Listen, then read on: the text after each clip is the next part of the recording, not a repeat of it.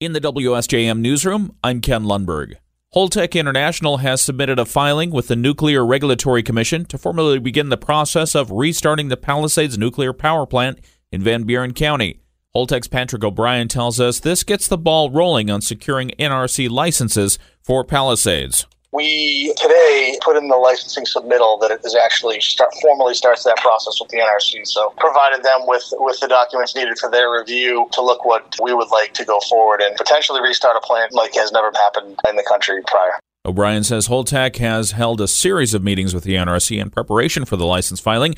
And what happens next? It usually takes the NRC anywhere from 12 to 18 months to look at these type of requests, and they'll go through their process. They may ask for additional information of us, and that would be going back and forth with them for them to ultimately make their decision. O'Brien says this is another piece of the puzzle as Holtec seeks to restart Palisades. Meanwhile, the company is seeking a federal loan of about $1 billion and has secured $150 million from the state of Michigan for the project. O'Brien says if the loan is approved and the NRC grants a license, Palisades could be operating by late 2025.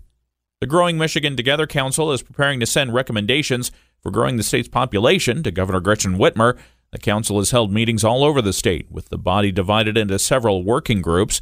They're focusing on jobs, infrastructure, education, and revenue. Appointed to help with the infrastructure review is former State Senator John Prose. He tells us the group held 7 weeks of meetings, and a big topic was municipal growth. There are some structural reasons why our municipalities are precluded from growing as quickly as they might like because of both constitutional and statutory sorts of changes. Prose says the group has looked at how state and federal funds could better be funneled to cities, townships, and villages. Another topic was making sure Michiganders have good places to live. There was an awful lot of discussion around housing choice and how we work towards a stronger engagement with the Michigan State Housing Development Authority to draw down some of the dollars that exist at the federal and state level for implementation of good development opportunities for growth and housing. Prose says one idea is to develop sites that already have infrastructure so that when a potential development comes along, municipalities are ready to receive the investment. The group also talked roads with a focus on how to pay for the maintenance when gas tax revenues are going down due to electric vehicles. Prose says a user fee based on miles driven by electric vehicles is looking like a likely replacement model for the revenue lost. The various work groups will have a report for the governor in December, and from there, implementation of the recommendations will be the next task. Coming soon, the next Whirlpool Corporation appliance sale. It's a 2-day sale. It starts October 28th. It's to benefit the United Way of Southwest Michigan. United Way's Jennifer Tomczak tells us each year, Whirlpool puts up hundreds of new appliances for sale, all to benefit United Way.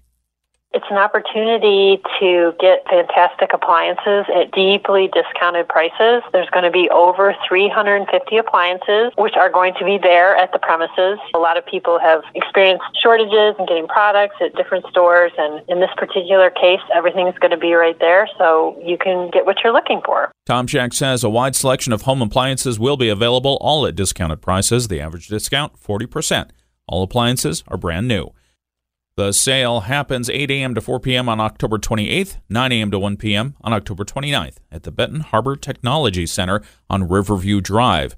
For an additional $100, buyers can have their purchases delivered within a 15-mile radius.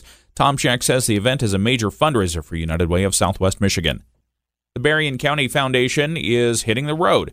Program Director Susan Matheny says they're going to tour Berrien County this month and hold meetings with nonprofits and others. We invite agencies like nonprofits or religious organizations doing community work or our government entities, anyone who's doing community work, to come out to one of the sessions to learn more about anything that might be new, to ask questions about our grant programming, just learn more about how they could access funding for their great projects. Matheny says the meetings are always well attended and they're a great way to get out information about BCF opportunities to those who have questions. There will be sessions in Berrien Springs, Niles, Coloma, New Buffalo, and Benton Harbor. We have the full schedule at our website, WSJM.com. Lawsuits filed on behalf of college students in Michigan at higher learning institutions say they didn't get what they paid for because of the pandemic, and now they want their money back. Lawsuits filed against 9 state universities claim students are entitled to a partial pandemic refund because their classes were moved from in-person to online to help stop the spread of the virus. Attorney David Fink represents the students. We hope that the Supreme Court will appreciate the relationship between the students and their universities better than the Court of Appeals did. The Court of Appeals essentially said that because of a promissory note that the students signed, that the universities owed them nothing beyond allowing them to register. And that's just not right. Fink says the students are taking their case to the Michigan Supreme Court after it was rejected by the Court of Appeals. He adds the outcome of the case could impact more than 220,000 college students in Michigan. The UAW strike is nearing 1 month, and the hardship is being felt by workers on the picket lines outside the Ford, Michigan assembly plant in Wayne. Striking UAW member Dottie Leonard says she's been working at Ford for 29 years in 3 different plants. Tell my kids, nope, we can't do that, we can't do this, we're gonna not eat out, we have to save where we can save. I had to pull my youngest daughter out of dance because the monthly expense of that. Leonard says in all of her years working for Ford, this is her first strike. Michigan Assembly in Wayne happened to be the first Ford plant to walk out on September 15.